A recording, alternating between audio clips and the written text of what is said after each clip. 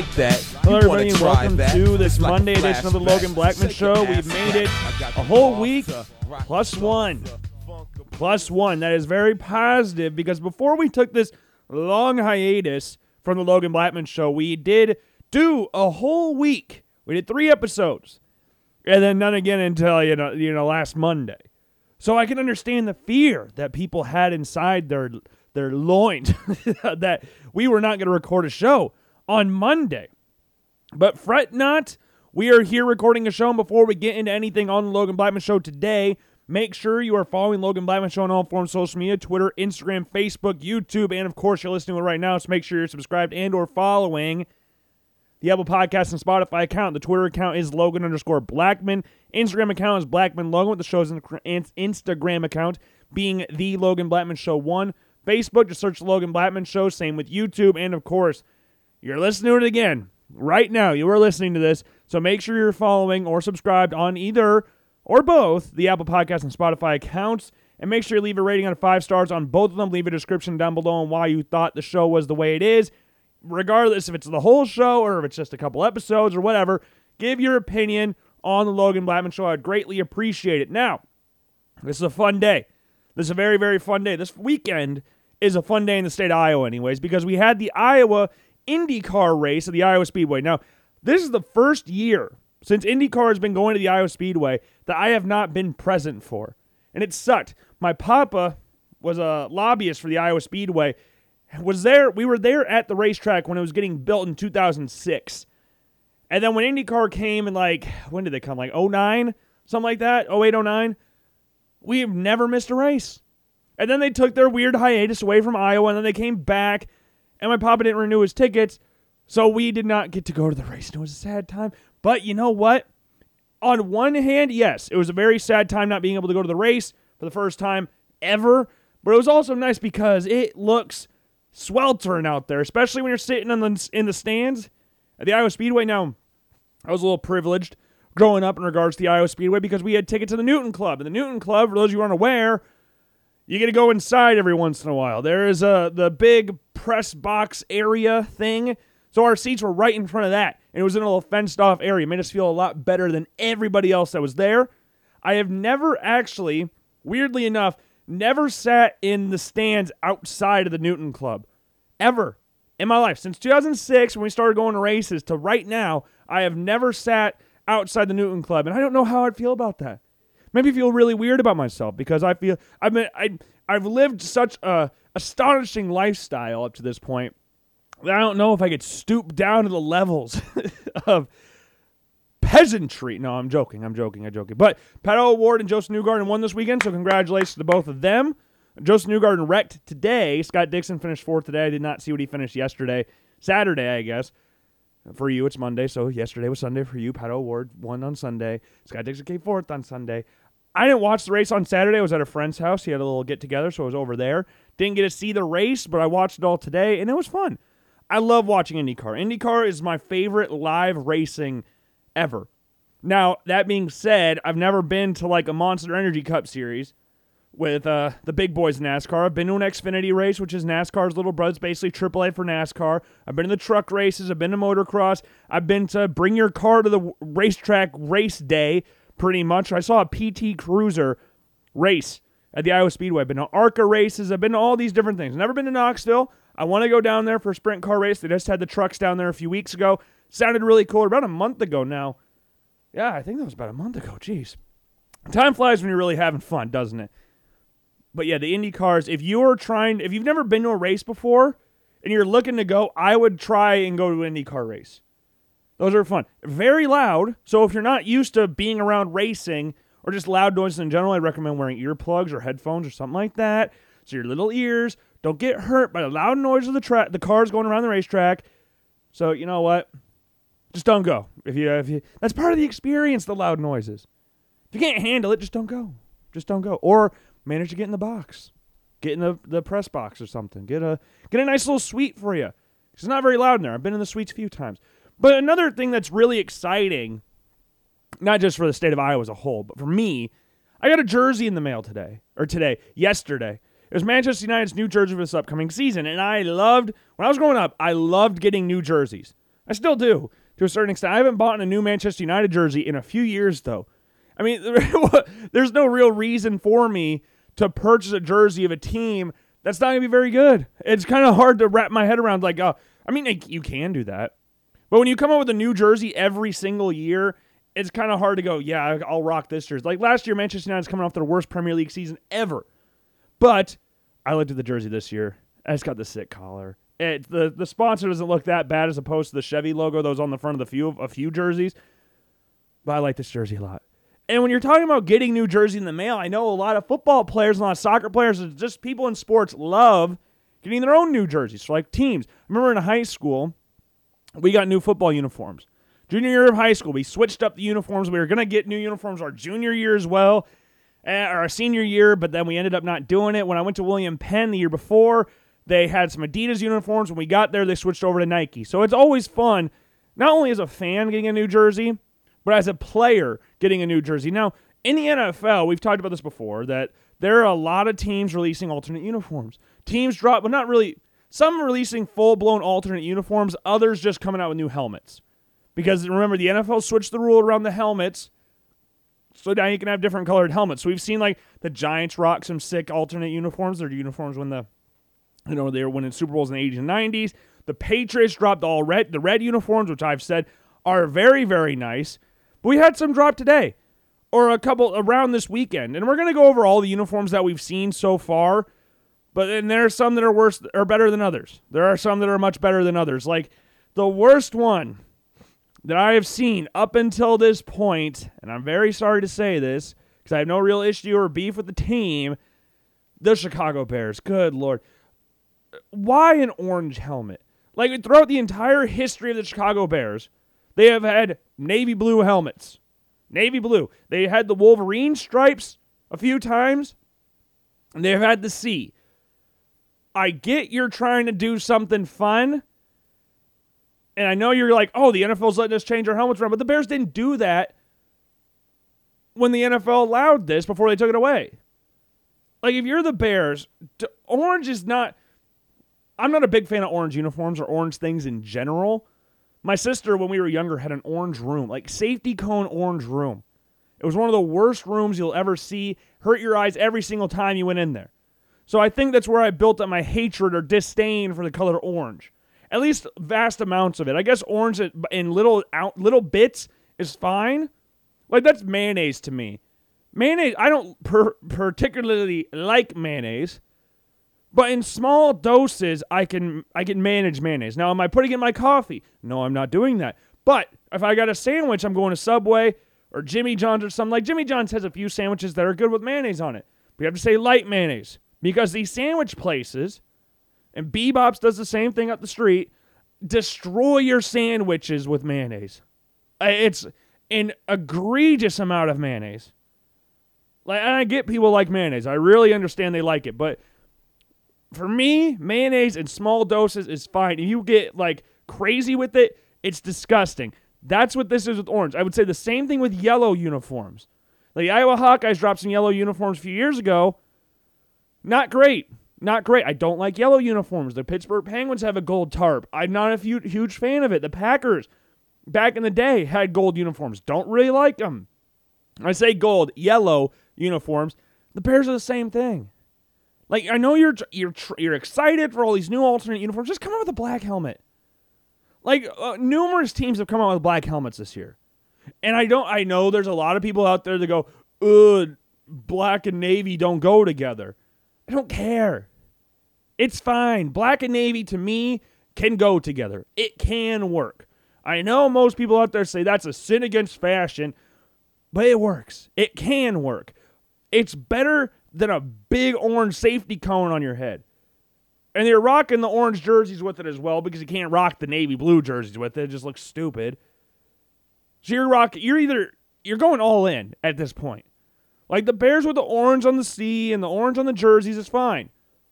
But they took it to the other extreme where now we're just rocking all orange, except for the pants, which are white. I do not like these. I do not like them. And they tried to make it cool. They made Roquan Smith dress up in the uniforms. Fresher than the rest is the tweet that they said. Nah, it ain't. It really ain't. Now, there might be some people out there that like this, and I'm sorry to anybody that I'm offending right now, but they ain't good. They ain't not good. They is not a good they're not a good color combination. The all orange. Orange is fine as an accent. It ain't fine as the full thing. And that's really, to be 100% honest with you, look at all the uniforms around the NFL that have been dropped and the helmets that have been released. Not many of them have been that bad. Like, the only other one that I could say that I did not like is the Washington Commanders black helmet with the W plastered on the forehead. Like, that's the only other helmet that I can go, I really don't like this. Am I a massive fan of the Jets black helmet? Not really. I don't like the Jets black uniforms in general, but the helmet does look better with the jersey than it did with the green helmet with the, it's fine. It's matte black. You can't really go wrong with matte black, or you can, but you can't go too wrong with it. The Eagles, they're rocking black helmets this year. I'm fine with the Eagles rocking black helmets. They have black uniforms. It's fine. But I think and they announced this like last year or early this year, I guess. I don't really remember when exactly it was. They said they're going to bring back the Kelly Green uniforms. The uniforms in the 80s and 90s before they switched these. What's the green? What color is this green? What do they call this? I don't know what color, like blue-green color they got going on, the dark green that they have. But the Kelly Green uniforms are so much better. And I know they were going to drop them next year, but when you have the templates there, it's like the New York Islanders when they remember the NHL reverse retro jerseys when they didn't do the fisherman logo. Like, it's right there. Take advantage of the situation right now. Don't drop just a black helmet. You can that's fine, but I want the Kelly Green uniforms back. I don't want to wait a year or however long it's going to be until the Kelly Green uniforms back. I want them now. The Randall Cunningham jerseys. Beautiful jerseys. Beautiful. So rock those ones back. Do I have a general issue with the helmet itself, the black helmet? No. Well, it was the same thing with the Islanders uniforms. Did I have an issue with their uniforms? Not particularly. But it wasn't what I wanted, so I had a gripe about it, I guess I should say. But it's not terrible. Then we have the Bengals with the white helmet. We got the white tiger. This has been a fan request for about 8 years now.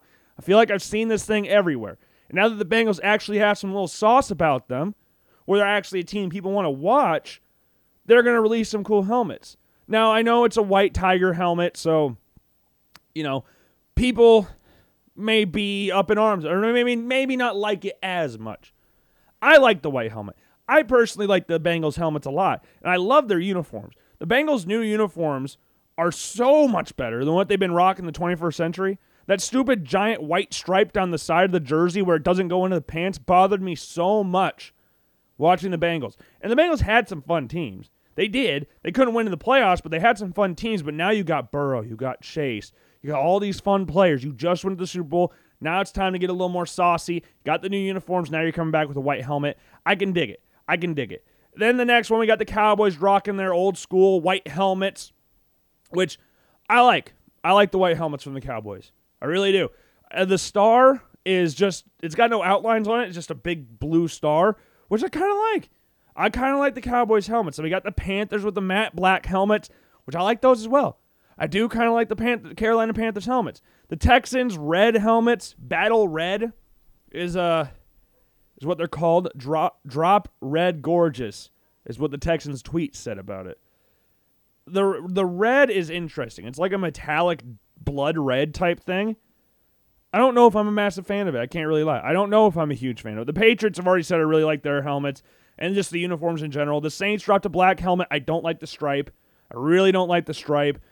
Everything about the helmet's fine except the giant stripe, which is the Seahawks stripe, which I do not like the Seahawks stripe either. The big-ass stripe that goes down to a tiny stripe. And then probably my favorite alternate helmets dropped. Probably my favorite ones. Because of the uniforms they already have with it. The red Falcons helmet with the old school Falcon on it.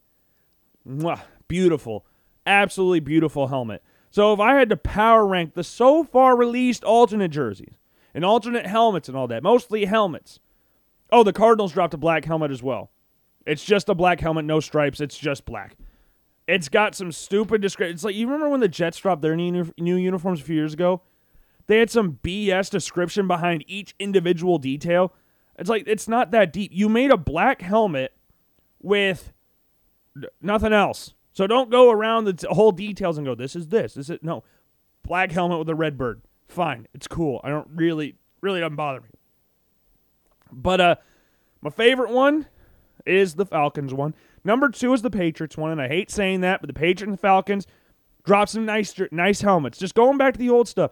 Like, there's doing too much at times, and that's what the Falcons did with their alternate uniforms, those gradient numbers, which I think I've seen them rock one time in the NFL because the jerseys are bad. Just go back to the alternate stuff. Like, the Browns did too much with their uniforms, and then they went back to the old stuff. The Buccaneers did way too much, had like 15 different colors on it, went back to the old stuff. It's just nice. If it ain't broke, don't fix it. Okay? Like the Giants, rocking these old school helmets. I love the Giants uniforms. So I would probably go Falcons, Patriots, Giants. Okay? And then we're probably, after the Giants, probably go Cowboys. Bengals above Cowboys. Bengals above Cowboys. And then probably the Panthers helmet. The black helmet of the Panthers.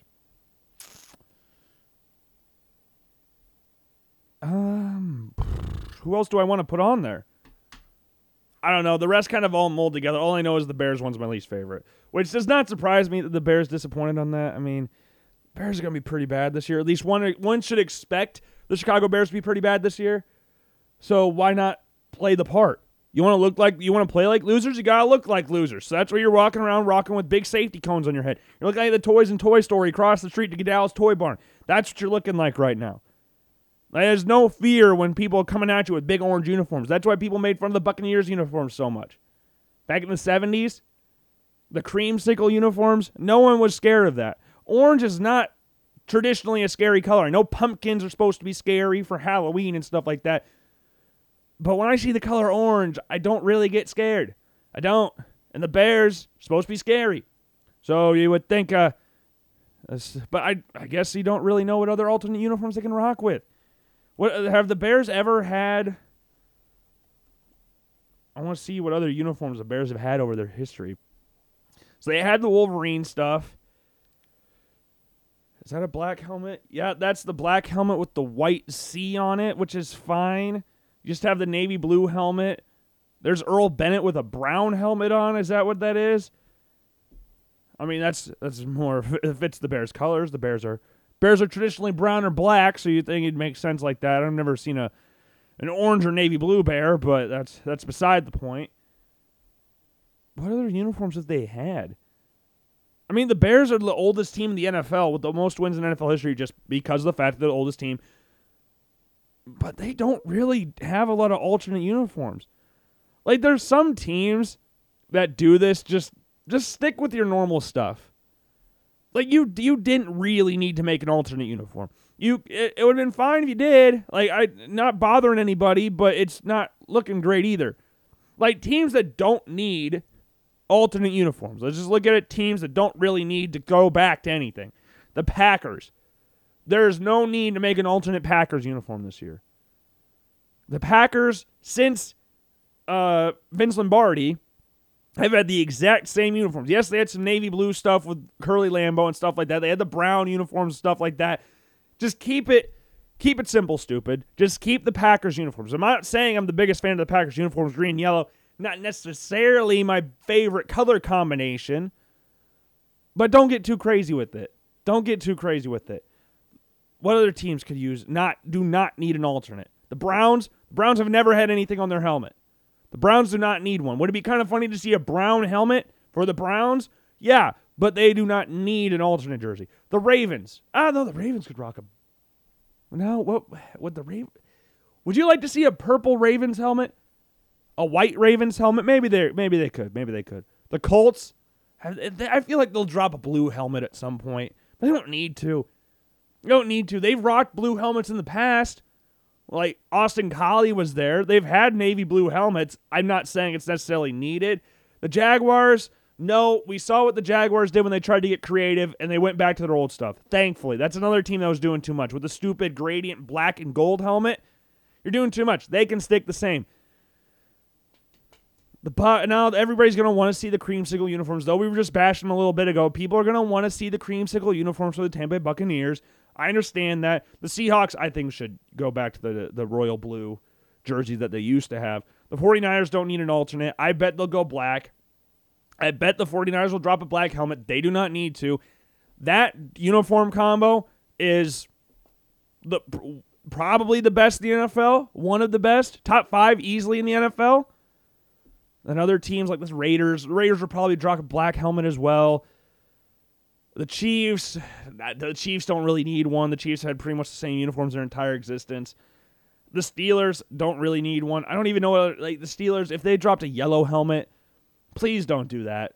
Please do not drop a yellow helmet, Steelers. They've had the exact same helmet throughout their entire existence.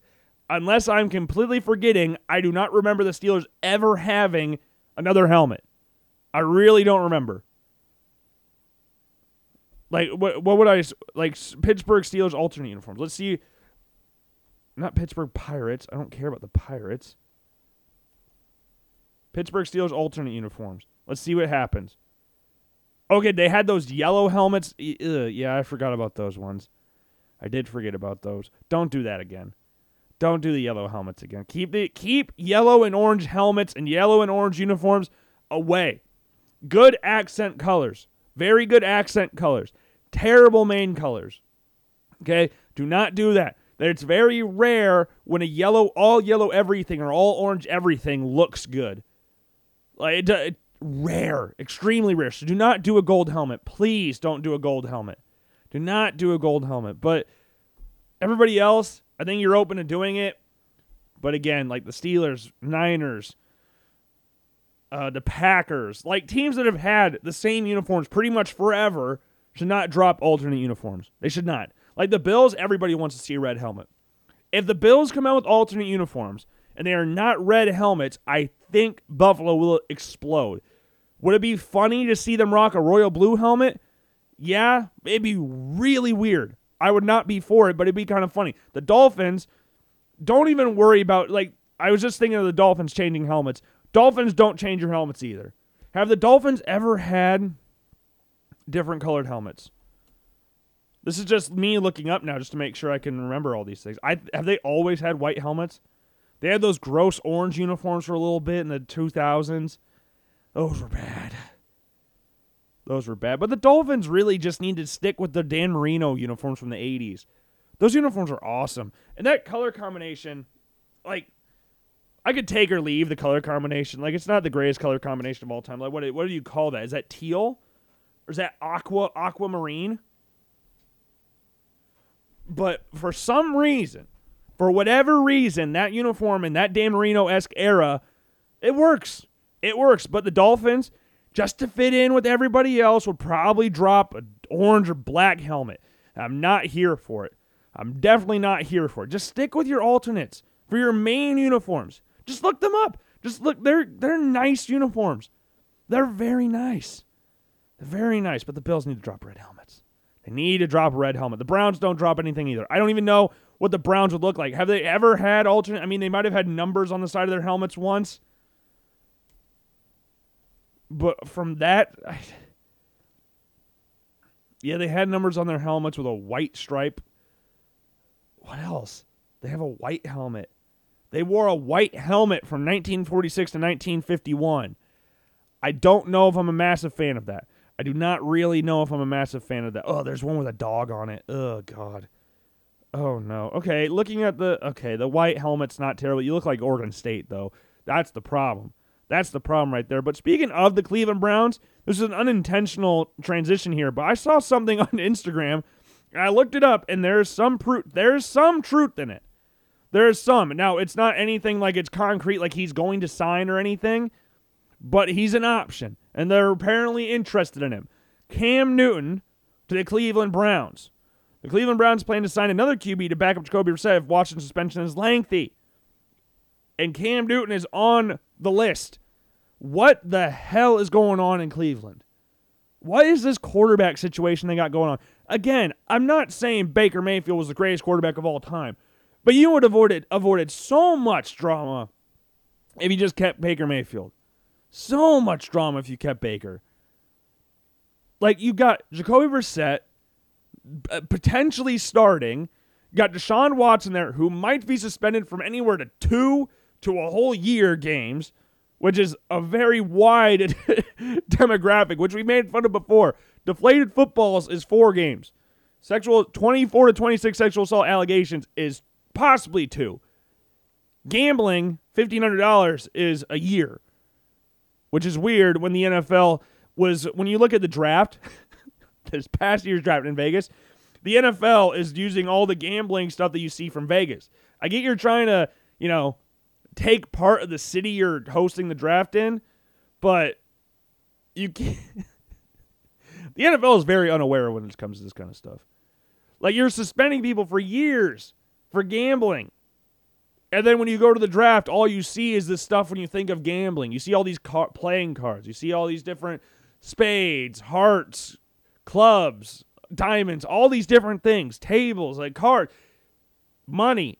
And yet we're going to suspend Calvin Ridley for a year for gambling $1,500 on games. He wasn't even playing it. And not to mention, more quarterback drop. We have Josh Rosen on this roster. We talked about that on Friday. Signed a 1-year deal with the Browns. What? Why? Why are these quarterbacks here? Why are these quarterbacks allowed to be on this team? Like, Josh Rosen is really funny. Like, if you look at his Twitter account, Josh Rosen's Twitter picture is from the night he got drafted by the Arizona Cardinals, okay? His Twitter header is a picture of him with the Miami Dolphins. And his bio says quarterback Atlanta Falcons. When is the last time he has changed his Twitter stuff? Like, he was on the Falcons last year. So he has changed his bio at that point, or at least the people he employs to change his bio have changed his bio at that point. But he's on the Browns now. His Twitter header is the Dolphins. And his profile picture when he got drafted by the Cardinals. 3 completely different feelings around Josh Rosen in those 3 pictures. First picture, really talented quarterback. Really talented quarterback. Everybody liked him. I shouldn't say everybody. Most people liked him. Said he was the most pro-ready quarterback in the NFL. Kind of a dickbag, but most pro-ready quarterback in the NFL. Dolphins picture. Got thrown out of Arizona after a year because the coach had a previous relationship with the quarterback that's going to be drafted now, who is the second highest paid quarterback in NFL history, who makes almost more than the entire Oakland A's organization, which is the team that he played for or would have played for if he had gone the baseball route. So then at that point, when he's on the Dolphins, maybe second chance for Josh Rosen. Went 3-13 his first year in the NFL, had no O-line to help him. And now is traded after a year. That's not really a great look. And then he's on the Falcons, and everybody's like, yep, sorry, but Josh Rosen's career is dead. At least that's the majority. That's how most people have thought of it. That's how I've thought of it. And again, I've said this before, I'll say it again. Not a lot of people really have a lot of sympathy for Josh Rosen at this point in time anymore.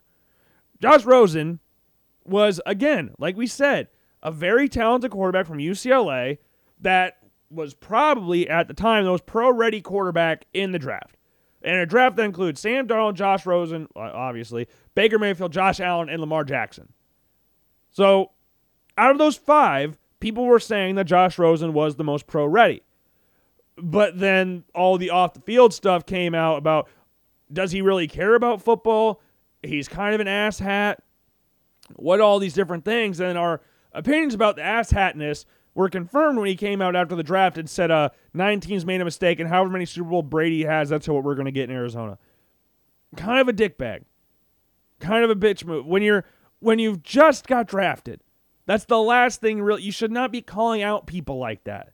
When you just got drafted, have a successful first year, and then you can start coming out of the woodwork about saying how you're the greatest thing of all time. You don't do that right when you get drafted, especially when you're a top 10 pick in the draft, when the 1% of the 1% of kids in the world will get drafted in the NFL. And even less a percent of that are getting drafted in the top 10. So you got to check yourself a little bit. You got to be thankful for the organization that drafted you. But people just didn't like him at that point. And now, people just do not care what happens with Josh Rosen. So the fact that he is the third-string quarterback a fourth-string quarterback on the Cleveland Browns when he was the highest drafted quarterback on this current team. Like, Deshaun Watson was drafted 12th. Jacoby Brissett was a third-round draft pick. Josh Dobbs, I don't remember when he was drafted. I think a fourth-round draft pick. But dude is 25 years old. He's been in the NFL since 2018. He has played for the Cardinals, Dolphins, was on the practice squad of the Bucs, 49ers, Falcons, and then now the Browns. It's been a very weird time in Josh Rosen's tenure in the NFL. Started 13 games for the Arizona Cardinals, went 3-10. Team went 3-13 that year. So I guess you could say he got all their wins that year, which is true. But he threw 11 touchdowns, 14 picks. 55% completion percentage. And then his first year in Miami, he started 3 games with 0-3, 53% completion percentage, 1 touchdown, 5 picks. And an attitude that no one really wants to deal with. And I watched him against the Falcons when he was on the Falcons last year. I don't remember who they were playing, but Matt Ryan got benched. They were getting obliterated or getting beat down pretty good. I think it was against the Patriots. I do think it was against the Patriots. So that was 25-0.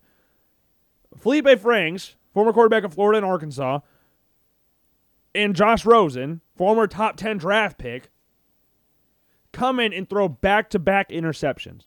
Matt Ryan did not look very happy.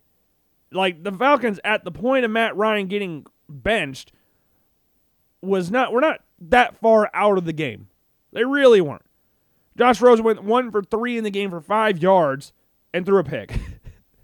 And if you look at the scoring plays of the game, fourth quarter, at the time he got benched, they were down 16-0. Like, not an insurmountable lead right there. Like, I've seen teams come back from 16-0 deficit or some around that in less time than that. And they had 7 minutes left. And then Felipe Franks throws an interception, they kick a field goal, and then Josh Rosen throws a pick 6. I think it was that. I think Josh Rosen threw the pick 6. One of them threw a pick 6. Right? Oh, Felipe Franks threw the interception. And who threw the pick 6? Matt Ryan. Oh, it's 3 drives in a row. Oh, God. Regardless, Matt Ryan did not look too happy when that happened. Now Josh Rosen's on the freaking Cleveland Browns. And it's a freaking mess. This is the most Cleveland Brown offseason of all time. Most Cleveland Brown offseason of all time. And we don't know who the quarterback is going to be week 1 when they play Baker Mayfield, who is and should be the starting quarterback for the Carolina Panthers at this point. I know they're going to sit around and say open competition, but unless Baker Mayfield gets hurt or has his own off-the-field issues, that dude's starting week 1. I'm sorry, but he is. If you don't like Baker Mayfield, that's fine. I'm not the biggest Baker Mayfield fan myself. I said he's a very limited quarterback. I think his arm power and throw power in Madden is insanely high. It reminds me of like Phil Kessel's slap shot power in NHL like 20. It was like 90-something. Baker Mayfield's got like a 92, 94 throw power. Where did that come from? He ain't got that. He had not a top 10 arm in the NFL. Good arm, not that. And speaking of the Madden rankings, the quarterback rankings came out on Friday. And they're a little bit of a mess. I'm not going to lie. This is the one where I can sit back and go, like, I haven't had a massive issue with all of them. Like, all the position groups we've gone over to this point, I haven't really had a bunch of gripes with. But quarterbacks, come on. Like, the top 5 is the top 5 quarterbacks that we've said, but one person shot up like freaking great. Tom Brady is not the best quarterback in the NFL. He's not. Tom Brady threw for a lot of yards last year, but that does not make him the best quarterback in the NFL. He's not a 97 overall. He's not. You cannot tell me this current version of Tom Brady is better than Josh Allen, Patrick Mahomes, and Aaron Rodgers. You cannot. I've listed Brady as the 4th best quarterback in the NFL this entire offseason. That has not changed. This has not changed anything. He is not the best quarterback in the league right now. He is not a 97 overall. He's not. Like Josh Allen being a 92. I still don't like how Madden's disrespecting Josh like this. 92, I'm fine with him being in the 9. Like, 92 is fine, but we know he should be higher. I'm not saying should be a 99 or him and Brady should flip spots and ratings and stuff like that. I think Josh should at least be a 94. And that's a little nitpicky here. But I don't think Josh is 3 ratings lower than Patrick Mahomes, and he sure as hell ain't 5 ratings lower than Tom Brady at this current stage. Tom Brady's the greatest quarterback of all time. I'm not disputing that. But this current form, yes, he put up a lot of really nice numbers this year. But Tom Brady is not the best quarterback in the NFL. If I was doing Madden rankings, how I thought I was going to go, Rodgers, Mahomes, Allen, Brady, Burrow. That's how I thought I was going to go. Instead, it's Brady, Rodgers, Mahomes, Allen, Burrow. And then Brady at number 1 is one thing. Dak Prescott at number 6 is another thing. Again, I have no real issues with Dak Prescott. I really don't. But how is he he's not the 6th best quarterback in the NFL. I don't even rank him in the top 10. Like the NFL quarterback rankings that came out for ESPN when they did the poll of the coaches, players, and all that, execs, and all that stuff, Dak Prescott is barely in the top 10. And not only that, he is not better than Herbert. He's not better than Lamar Jackson. He's not better than Russell Wilson. And he's not better than Matt Stafford. And there's many other quarterbacks that are below him. Deshaun Watson sat out a year. I wouldn't even say he's better than Deshaun Watson. Like, Dak Prescott's not an 89 overall. Dak Prescott, I think, was a fine, 86 to 87. He ain't no 85, 89. And Lamar Jackson at 87 and Justin Herbert at an 88 is also disrespectful. Justin Herbert and Joe Burrow, to me, are very, very close. Very, very close. So the fact that they're 2 ratings apart, on one hand, yes, 2 ratings apart is not that big of a deal. That is still very, very close. If anything, I think they should both be 90. And Lamar Jackson should be an 89. I don't care if Lamar Jackson's had an up and down year passing the ball and he battled a lot of injuries and stuff like that. Lamar Jackson is one of the most elite quarterbacks in the NFL because he can do things that other people can't. His running ability is elite. I can take and leave to a certain extent the inconsistencies passing the ball. But it also doesn't help. He has no receivers. Marquise Brown's been hurt 90% of his time in Baltimore. Sammy Watkins, apart from 1 game a year, never does anything. Rashad Bateman should be better this year. But the Ravens receiving core, apart from Mark Andrews, is nothing great. And Ronnie Stanley can't stay healthy as left tackle, who's one of the best left tackles in the NFL, when healthy. The problem is he just can't stay healthy. But the Ravens' offense revolves around Lamar Jackson. Back-to-back 1,000-yard rushing seasons. Not a single quarterback in NFL history had over 1,000 yards rushing until Lamar did it, and then he did it back-to-back. He's the second ever unanimous MVP in NFL history. I know as time progresses, that's going to get, in regards to his individual stuff currently, as we go on and keep ranking quarterbacks year by year, if the inconsistencies in the passing game keep going up to an insane point, then the unanimous MVP thing will have to spread itself away from the current form. But this is 2 years ago, unanimous MVP. His numbers are not even that bad, realistically. He's thrown a lot of interceptions. Yes, that is bad.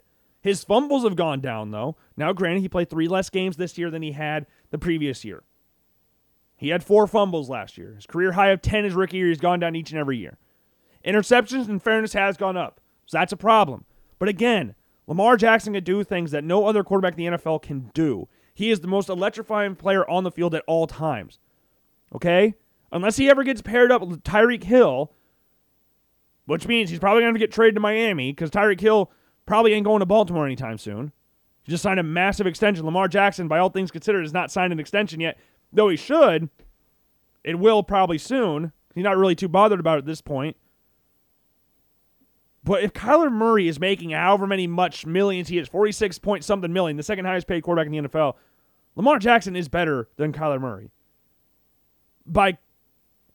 It's a pretty good margin. Kyler Murray is good. I don't want to take anything away from Kyler Murray. Very similar style quarterbacks into what they do. I would say Kyler Murray has a stronger arm and a more complete passer. And Kyler's athletic. Kyler's very, very athletic. He can run around like nobody. But this dude, Lamar, is different in regards to the running ability. And he's got a strong arm. I'm not even sitting here and saying Kyler Murray's arm sits on Lamar Jackson's arm. When people compared Vic and Lamar Jackson, very lazy comparison. Both very athletic, yes. Vic had the NFL record for rushing yards this season by a quarterback. So yes, it makes sense on face value. But Lamar's more accurate than Vic. Apart from his rookie season, where he didn't start most of the games, Lamar's had above 64% completion percentage his entire career. Vic barely had a 60% completion percentage, even at his best. And his best throwing form was his first season in Philly. And we're talking the best overall Michael Vick. That first year he was the official starter in Philly. If Michael Vick was that version his entire career, we might be talking about one of the all-time greats. Is Michael Vick a Hall of Famer? It's a topic I hear on social media all the time. No, he is not. There's a difference between being a Hall of Famer and being a player everybody loved to watch. Vic was not consistent enough throwing the football. And when I say not consistent enough, like people complain about Lamar not being consistent throwing the football. Vic was the highest paid player in the NFL, completing 53% of his passes.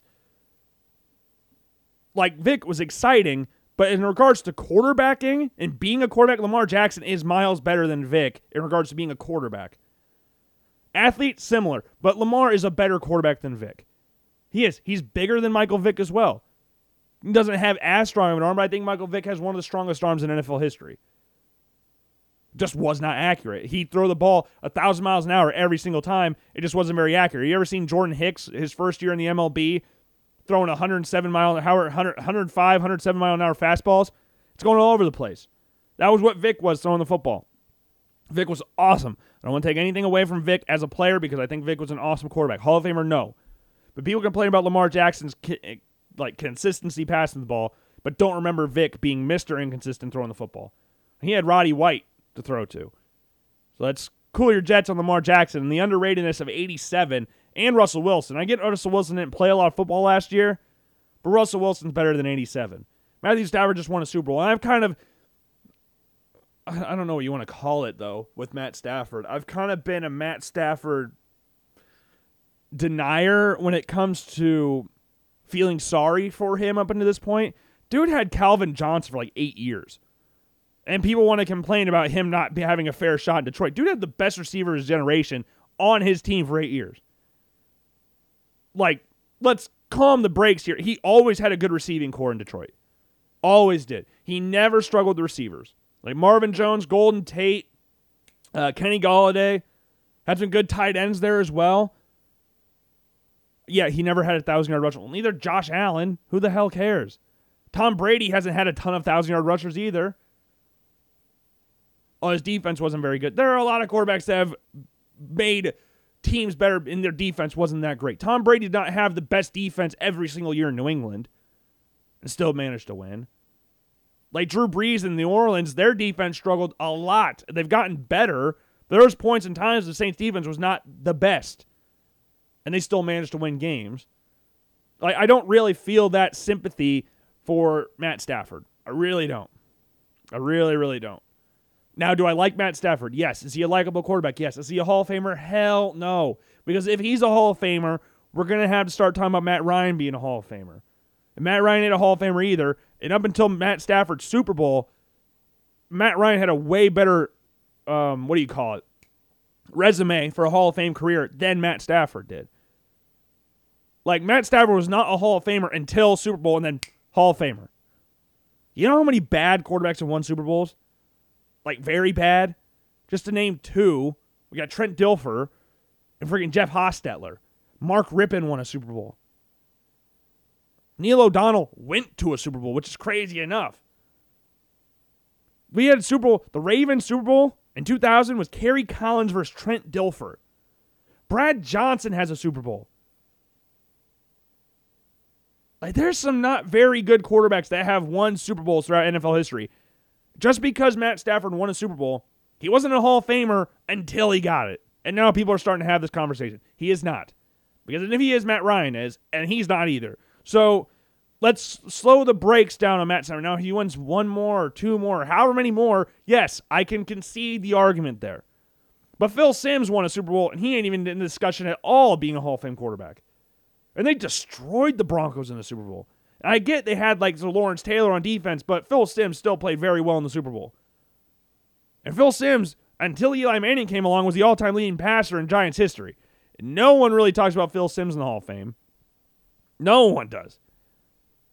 Like, the year they won the Super Bowl, he was Super Bowl MVP. Like, Phil Simms, for all things considered, in a 39-20 win over the Denver Broncos, had a nice career. Threw 3 touchdowns, had 3 incompletions in the Super Bowl. No one has talked about Phil Simms in the Hall of Fame.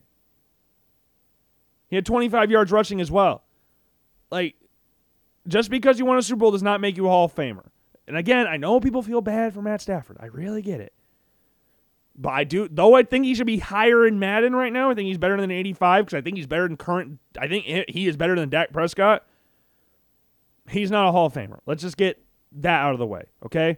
We talked about that when he won the Super Bowl because that's where all this everything got brought up again. Because the Hall of Fame, who's supposed to be the greatest players in NFL history, is going to slowly start turning into the Hall of Good very, very fast if we're inducting Matt Stafford and Matt Ryan in the Hall of Fame. You can't do that. We're not having that discussion here. But in regards to the rankings, yeah, the quarterback ones, those are pretty bad. Comparatively to the other position rankings, quarterback one's the worst, by far. Tom Brady's not the best quarterback in the NFL. Dak Prescott sure as hell in the top 6. And Herbert, Lamar, Russell Wilson, and Stafford, every quarterback below Dak Prescott should be higher rated. And Dak Prescott's not an 89 overall. Let's chill out on that. Like, the Cowboys got very nicely ranked in Madden. Like, Zeke being an 88 and being a top 10 running back. Zeke hasn't been top 10 running back since his rookie year. Zeke's numbers every year since his rookie year have gone down. Every single year. Apart from 1 year when he was suspended, and then he came back, and then he had a decent, then he had the good, decent year the next year. But Zeke ain't a top 10 running back. He ain't. Like, you look at Zeke. Zeke barely broke 1,000 last year. In 17 games, barely broke 1,000. Like, his numbers, 1,600. Then he had the suspension, 983. Then 1,400, 1,300, 900. And then we got up to 1,000 because he played 17 games. Now, he had less fumbles. He had 1 fumble as opposed to 5 lost fumbles the season before. But he had less receiving yards. He had more touchdowns. So he had 10 touchdowns. Averaged 4.2 yards a carry. Like, what makes Zeke a top 10 running back in the NFL? Someone tell me what makes Zeke a top 10 running back right now. At his best, yes, I can concede that he'd be a really good runner. But Tony Pollard, given more touches, is better. Tony Pollard averaged 5.5 yards a carry this year. Had 719 yards. Had 337 receiving yards. No lost fumbles. Also, kick returns. Did that as well. You cannot make I don't think, now I'm not as in tune, I want to hear a Cowboys fan's opinion on this. I have a friend named Zach that's a big-time Cowboys fan, and I've had this discussion with him. I talked about it with him yesterday, about the difference between, he brought up Dak being a top 6 quarterback. I was like, that's stupid, as well as being Zeke being a top 10 running back. Because Tony Pollard's might be better. Might be. I'm not saying it's definitive, but give Tony Pollard as many touches you're giving Zeke, and you're talking about a different dichotomy there in the running back room. Like Tyron Smith has not played a lot of football recently. I think at Tyron Smith's peak, he might be the best left tackle in the NFL. Him and Trent Williams have something to say about that, but Tyron Smith at his peak is insane. But 95 current Tyron Smith, he played games last year. Yes, he did make a Pro Bowl, so I will give him credit on that. But 95 for current form, Tyron Smith. I'll give Tyron Smith his flowers for what he's done for his career. Hall of Famer career for sure. But 95's high. 95 very, very high. Zach Martin, I will give him all the stuff as well with being a very, very good, very, very good offensive lineman. Very good. He's a 98 overall. I think that's fair. But he ain't better than current Quentin Nelson. How Quentin Nelson isn't the best guard in the NFL, in Madden anyways, is crazy to me. I think that's definitive. I've yet to hear other arguments about other guard. I think at Zach Martin's peak, again, Zach Martin's a Hall of Famer. I don't want to take anything away from Zach Martin, but let's give the young guys some credit here. Quentin Nelson is the best guard in the NFL. Okay? He just is. I think Tristan Wirfs should be higher. I didn't see the low line rankings until today. This is the first time I've seen them. Ronnie Stanley has not really played in 3 years, but when he's playing, 90 overall. I think he's better than that when he's at his peak, but he hasn't played, so 90 overall is fair. Corey Linsley, best center in the NFL, yeah. Brought him up. We brought Creed Humphrey up as well. I think those are the two best centers in the NFL. We said that the other day. So 91 overall for Corey Linsley is fine. Tristan Wirfs at 91. I think Tristan Wirfs is better than current Lane Johnson. I think. I'm not saying it's like a very far out thing, but Lane Johnson 92. Tristan Wirfs, I think, should be ranked higher, and he's 91. It's not even just Hawkeye bias here. He is on here the highest rated right tackle in this game by far, as he should be. He's the best right tackle in football. I think he should be kind of higher than a 91. I don't know. I think he should be. But we already went over all the other positional rankings here, but let's go over the top guys again. So for corners, we had Jalen Ramsey at a 98, which is fair. I think Jalen Ramsey's right now the best corner in the NFL.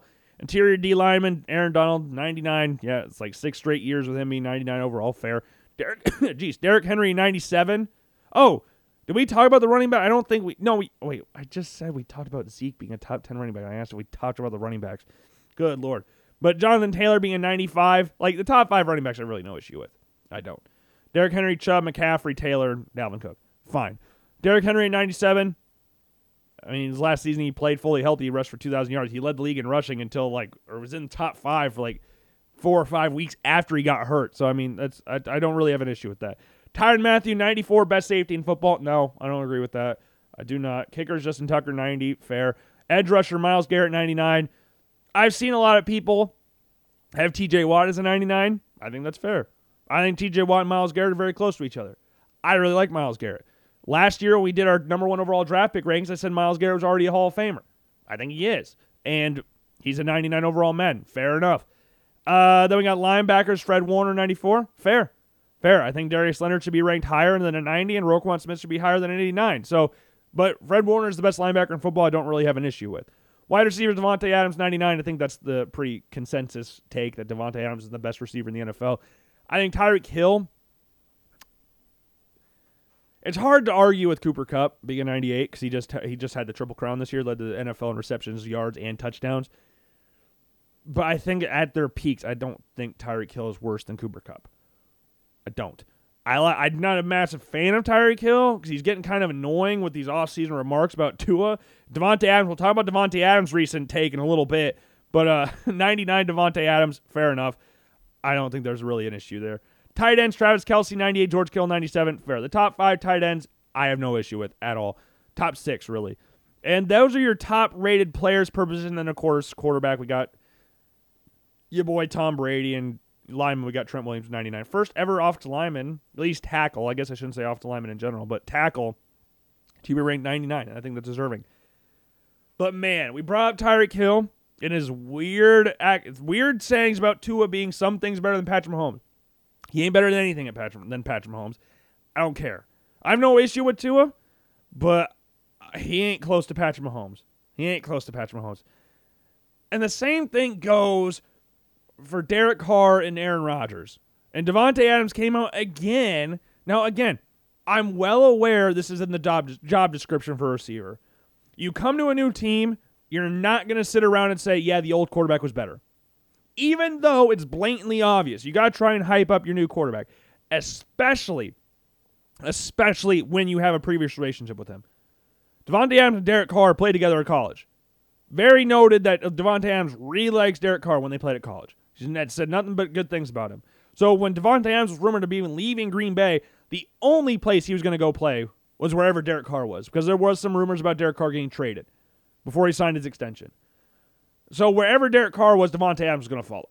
And Devontae Adams went to the Raiders. Not very surprising at all. But then I saw this on Twitter today, and anytime you change QBs from a Hall of Famer or from Hall of Famer to Hall of Famer, it's going to be a little bit of an adjustment. No. Usually when you transition from Hall of Famer to Hall of Famer, there's no adjustment needed because they're both, Hall of Famers.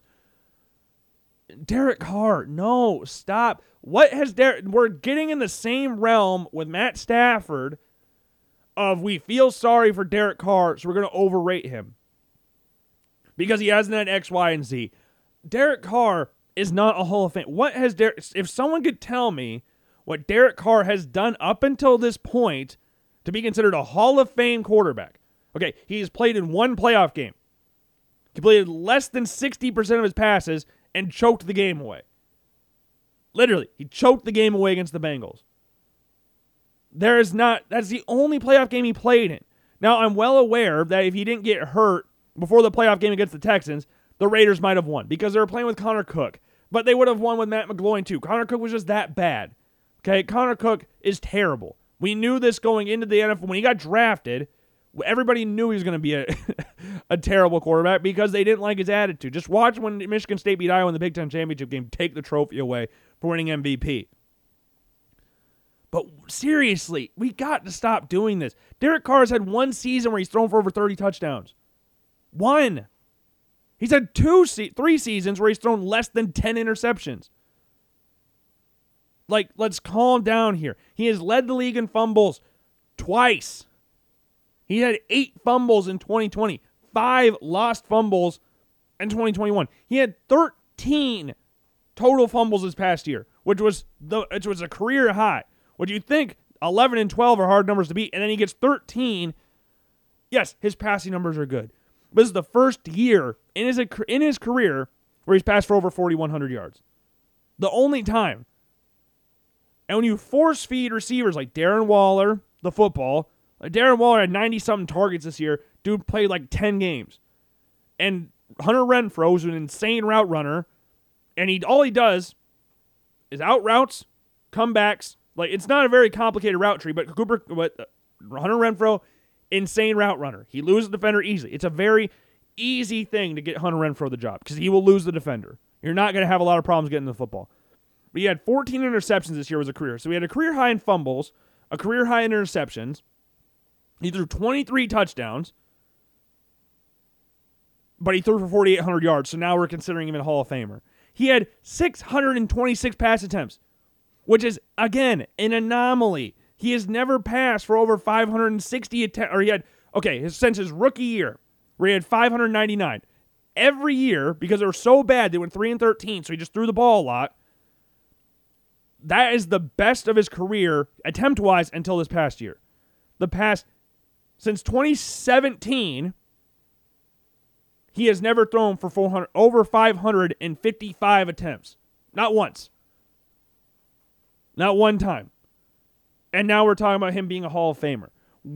I saw Colin Cowherd talk about it, and now I'm seeing Davante Adams talk about it. Again, I understand it's part of Davante Adams' job description to hype up his new quarterback, especially when he already has a previous relationship with him. But come on. Like, I have no issue with Derek Carr. I really don't.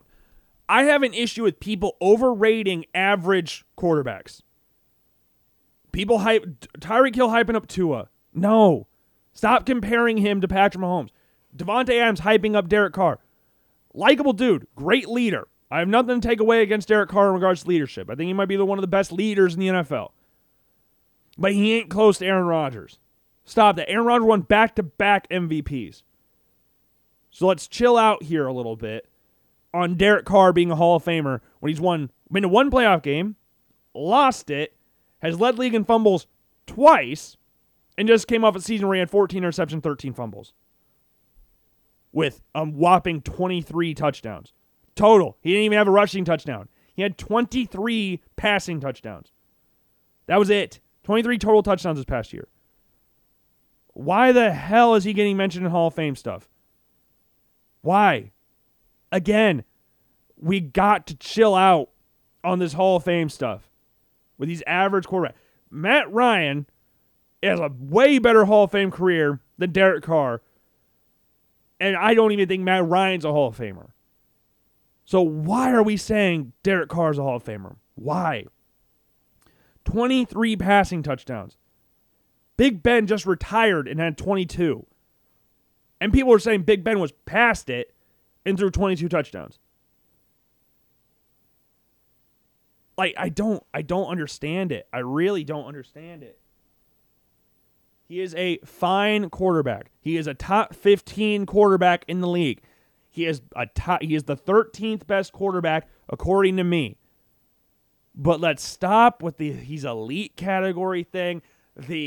He's a Hall of Famer. The dude has not done anything to be warranted a Hall of Famer to this point. Again, that can change. It can really change. Like, look, Matt Stafford was a Hall of Fame contender. Now that he's got a Super Bowl, now he's potentially Hall of Fame. Like, Derek Carr hasn't done anything, and he's already considered by some to be a Hall of Famer. He is an average quarterback. Stop overrating average quarterbacks.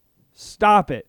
Madden did that with Dak Prescott, and people and Devontae Adams are doing that with Derek Carr. Hall of Fame? No. Is he anywhere close to Rodgers? No.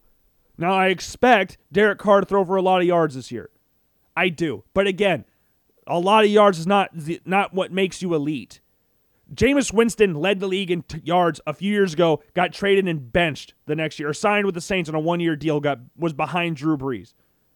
And people were talking about Taysom Hill, who had less yards than LaDainian Tomlinson passing the ball at the time when he was there, and people were saying, oh, Taysom Hill might be the starter. And Jameis Winston just led the league in passing yards. Passing yards alone does not make you an elite quarterback. I expect Derek Carr to be in the top 5 passing yards this year. I do. You got Devontae Adams, Hunter Renfrow, and Darren Waller. 2 of the top highest paid wide receivers in the league. Only quarterback, apart from Justin Herbert, that has 2 wide receivers, highest paid wide receivers in the NFL in the top 20. Devontae Adams and Hunter Renfrow just signed a new contract this offseason. So I totally expect Derek Carr to put up good numbers. So don't hit me with, once Derek Carr throws for 5,000 yards this year, he's a Hall of Fame quarterback. He's not. I would expect him to be somewhere between the realms of 4,500 to 5,000. I think that's where he's going to be, especially in a 17-game season. Especially when you look at the receivers and weapons he has on offense with a good offensive line. Raiders' offensive line is not that bad. There are a lot of terrible offensive lines in the league, and the Raiders do not have a terrible offensive line. They have good left tackle and Colton Miller. Colton Miller, very underrated. But if you look at the Raiders' schedule this year, look at the Raiders' schedule. Chargers, decent secondary. Improved secondary anyways. Cardinals, throw for a lot of yards against them. Titans, if he avoids Kevin Byard, throw for a lot of yards against them. Broncos got a good young secondary. We'll see. Chiefs, they lost a lot of people in their secondary. Should do fine, but the Chiefs obliterated the Raiders last year in both games. Texans, yeah. Saints, should be interesting. They have a good secondary and good defense in general. Jaguars, nobody's there. They just won 1 game last year. Colts, decent secondary. Just got Rock Ya-Sin. No, they traded Rock Ya-Sin. They got Yannick Ngakoue for Rock Ya-Sin. Broncos again. Seahawks, Chargers, Rams, Patriots, Steelers, 49ers, and then Chiefs again. Like, that's not an easy schedule. Like, you got some difficult teams in there. You got the Steelers, you got the Patriots. The Patriots should be a little interesting this year because they lost J.C. Jackson and the Chargers. The Rams, the Chargers, you play them twice. You struggled with the Chiefs last year, even though they didn't have a secondary then. They did draft Trent McDuffie this year. They did get George Karlaftis on the D-line, so they should be improved to a certain extent. The Broncos, again, good young secondary. Colts defense is usually pretty good. No reason to doubt that would change this year. And you got Devontae Adams. Like, Devontae Adams is the best receiver in football. But Derek, stop it. Stop with the Hall of Fame thing. Anytime you change QBs from Hall of Famer to Hall of Famer, it's going to be a little bit of an adjustment. No. You go from Hall of Famer to Hall of Famer, it should be pretty easy to adjust because they're great quarterbacks. If you go from Tom Brady to Cam Newton, you're going to have a little bit of a problem there. And that's another thing. Cam Newton gets brought up in Hall of Fame conversations as well. Cam Newton's not a Hall of Famer either. His anomaly in regards to passing was the Christian McCaffrey year. You can see it in the completion percentage. Before Christian McCaffrey, with Christian McCaffrey, he completed damn near 70% of his passes with Christian McCaffrey was there because all he did was check down. Cam Newton, at his peak, was awesome. But if we're talking about these quarterbacks, and Steve McNair's not a Hall of Famer then, like Steve McNair, I think is better than some of the quarterbacks we mentioned here. And he ain't going to go in the Hall of Fame anytime soon. I love Steve McNair. He ain't going to the Hall of Fame. Vic, I would take over these guys. Vic ain't a Hall of Famer. But man, it's getting kind of crazy this offseason with receivers hyping up their new quarterbacks to insane degrees. Stop it. It's getting a little ridiculous at this point that we need to come out and bash these quarterbacks because they're saying they're very highly rated when they're really not. They're average quarterbacks. Carr's average. Current form of Matt Ryan's average. Matt Stafford, good quarterback. Not Hall of Famer. Dak Prescott, average. Let's calm down a little bit. Let's calm. Let's slow your horses here. Let's slow your horse. Stop overrating average players. Please. Okay. Now one of the final thing. This is not something I was really planning on talking about, but it's been talked about today. At least I saw that so baseball, the Hall of Fame is a very weird thing. Like the Baseball Hall of Fame is the most snarky Hall of Fame in sports. It's probably got the most history at any Hall of Fame in sports because baseball is the oldest sport in America. So it makes sense to have a long history. But the Baseball Writers Association are so picky and so weird with their Hall of Fame selections. Like Mariano Rivera, one of the greatest, if not the greatest closer of all time. 100% the first ever unanimous Hall of Famer, ever. And then you get the second highest Hall of Fame vote getter ever. Is not the second greatest player of all time. He's not. I don't even know where he ranks in regards to his own position. But Derek Jeter, 99.75% first ballot. I'm not sitting here and saying Derek Jeter's not a Hall of Famer. He is not a 99.75% Hall of Famer. He's not. Like if we're talking like Jackie Robinson was a 77.5% first ballot Hall of Famer. What was Ken Griffey Jr.? He was like a 97. Oh, 99.3, still less than Derek Jeter. Was Babe Ruth. 95.13. What was Mickey Mantle? What was he? 88.2. What was Ted Williams? Ted Williams was a 93.4. Honus Wagner. What was Honus Wagner? 95.13. Look at this. Derek Jeter is not better than any of the players we just mentioned. And Derek Jeter has a 99.75 first ballot percentage. Almost unanimously voted in the Hall of Fame. Every one of the players I mentioned before should have been unanimous Hall of Famers. And not one of them were. Mariano Rivera is the only one. And Derek Jeter is number 2 on that list. Highest ever, second highest rated Hall of Fame percentage of all time behind Mariano Rivera. 99.75. Like, because Derek Jeter's likable. Derek Jeter played for the Yankees. Like, Derek Jeter is not the second greatest player of all time. He's not. Every player I mentioned just now is better than Derek Jeter. Every single one I just mentioned. Different positions, but every one I just mentioned is better. And yet Derek Jeter's 99.75 Hall of Fame vote. So that's what I'm saying with the Baseball Writers Association being very weird about what they put into the Hall of Fame. And then one thing that I talked about at William Penn, I did a paper on it. I don't remember what class it was for, but I wrote a whole paper on it because it's something that's bothered me for numerous years. So I know I talk a lot about football on here, but baseball was something I grew up watching and playing. I played baseball earlier than I played football. But I hit a kid in the face swinging the bat, but ball went right back at the middle, hit the pitcher in the face, bat never left my shoulder because baseball is a 99% mental sport versus what you can do. So there's no reason physically Jason Hayward should not be the best player in baseball. Jason Hayward is built to be a really good baseball player, and he stinks. Good fielder, can't bat for anything at this point. It's all mental. John Lesser couldn't throw to first base. All mental. Like, baseball was a sport that I grew up watching some decent Cubs teams growing up. Sammy Sosa was my first baseball jersey. I got it in right after first grade at Von Maurer, at Valley West Mall in West Des Moines. I don't know where the jersey is, but that thing was hot. And then we had some good years with the Cubs, and then the Cubs got really bad, and then they got good again and won a World Series. Now they're back to being really bad again. But during my lifetime, I've seen some teams destroy the Chicago Cubs. Destroy them. And one team in particular, I've watched destroy the Cubs more than any team ever. I'm not saying this is statistically the team that has destroyed the Cubs most in my lifetime. It just feels that way. It could be wrong. There could be a team that's beating up on the Cubs a lot more than this team. But the St. Louis Cardinals destroyed my childhood. Like, I have no real issue with Albert Pujols on a personal level. I do not. But man, that dude hurt me as a kid. Like there was a game, I think it was called MLB Hits. It could be a different game. I know MLB Hits existed, but what was it, MLB Bigs? There was another one like that too. I don't remember what specific game it was, but you could go with the Cardinals and get like Albert Pujols. You could get like Matt Holliday. You could get Yadier Molina. And the Cubs, you had Alfonso Soriano, Aramis Ramirez. Some like decent players, but not to the level of the guys we just mentioned.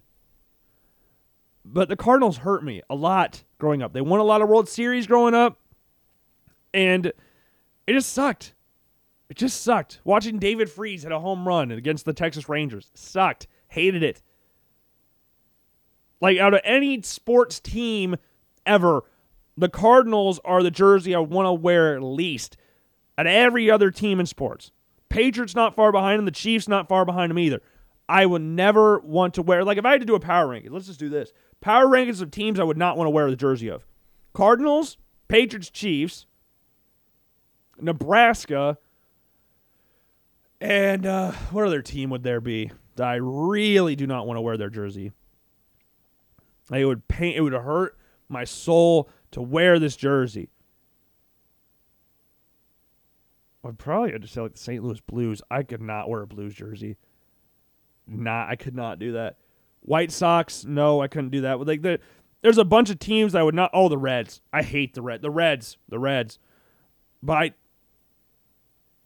I dislike the White Sox more. This is weird, but I don't know. I just hate that color. That just reminds me too much of the Cardinals and Chiefs with that one, even though they have no red, yellow in the uniforms. But I digress. Watching the Cardinals destroy the Cubs hurt.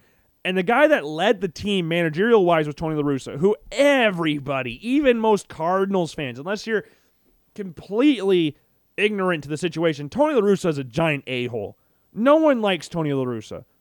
And he coaches the White Sox now, and the White Sox stink because he's their manager. That's fine. I'm cool with that. Like, if you can keep the White Sox down for a little while longer when they're supposed to be really good right now, like you have some very good players in the Chicago White Sox, and they stink. They're average, which is not what this team should be, which is completely fine with me. But Tony La Russa is in the Hall of Fame. Bud Selig, a former MLB commissioner, is in the Hall of Fame.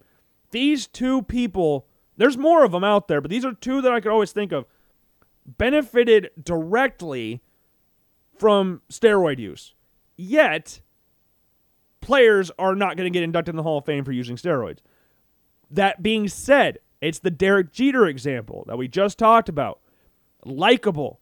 Derek Jeter is a very likable character.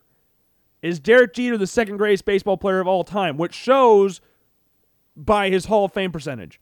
He is not, but that's what his percentage says. David Ortiz just got inducted to the Hall of Fame today.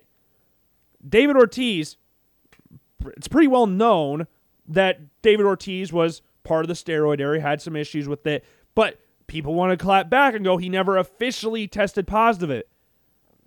But there was that speculation around it. But then if you want to go that direction, Barry Bonds, if we're talking, like, Barry Bonds did not officially ever test positive for steroids. Barry Bonds holds the major league record for home runs, both a single season and career, has never been caught explicitly using steroids, and has steadfastly denied allegations against him using steroids. Barry Bonds will never be in the Hall of Fame because Barry Bonds ain't likable. Bud Selig was best friends with Hank Aaron, did not like that Barry Bonds broke his record. Sammy Sosa never tested positive for steroids. But the thing is, everybody knows they did. We know it. It's obvious. You see them random boost in numbers. Like Barry Bonds was a great player before the Giants era, where was around the time when people start going, he's using steroids. Like Barry Bonds is one of the greatest baseball players of all time, and he will never be in the Hall of Fame. But he's not likable. If he was, he'd be in the Hall of Fame right now. David Ortiz is one of the most likable. It's Big Papi. In the entire realm of Boston sports, if you pulled anybody out there that knows a thing or two about sports in Boston, Boston historically has been one of the most disliked cities in regards to sports in the United States. Nobody likes teams from Boston. And sometimes they have nothing to do with the team that they like, Like, I'm a Cubs fan. Do I really have an issue, like, hatred towards the Boston Red Sox? Not necessarily. The Red Sox never really done anything to me growing up. Like, I loved watching Johnny Damon and Manny Ramirez and David Ortiz. Like, I have no real issues with them, but I'm never going to cheer for them. Even though Johnny Damon was one of my favorite players growing up when he was on the Red Sox. The Bruins, the Patriots, of course, the Celtics. Like, from what Larry Bird and the Celtics were, was the exact opposite what the Lakers and Magic and Kareem were. Like, those were fun. The Celtics were an institution, pretty much. But they won. No one liked the Celtics back then. No one liked Larry Bird. Larry Bird's growing in regards to popularity at this point. I hated Larry Bird. I hated X, Y, and Z. Hate Tom Brady. Hate Bill Belichick. Hate all these things that associate with Boston. But if you polled those people that hate teams in Boston, I bet the first player they say they liked in Boston would be David Ortiz. He's likable. Sure, he did steroids, but he's likable. So he goes in the Hall of Fame. He just got inducted today. But Barry Bonds, not likable. Sammy Sosa, not likable. Neither one of them explicitly tested positive for steroids. Neither did David Ortiz. So why are those two not in the Hall of Fame? And they both denied it. But they're not in the Hall of Fame. But Tony La Russa is in the Hall of Fame. Benefited from Mark McGwire and Jose Canseco. Canseco's not a Hall of Famer, but McGwire has a case for it. Hit 73 home runs in one season. Bud Selig was the commissioner during the steroid era. You're telling me Bud Selig did not know that was going on?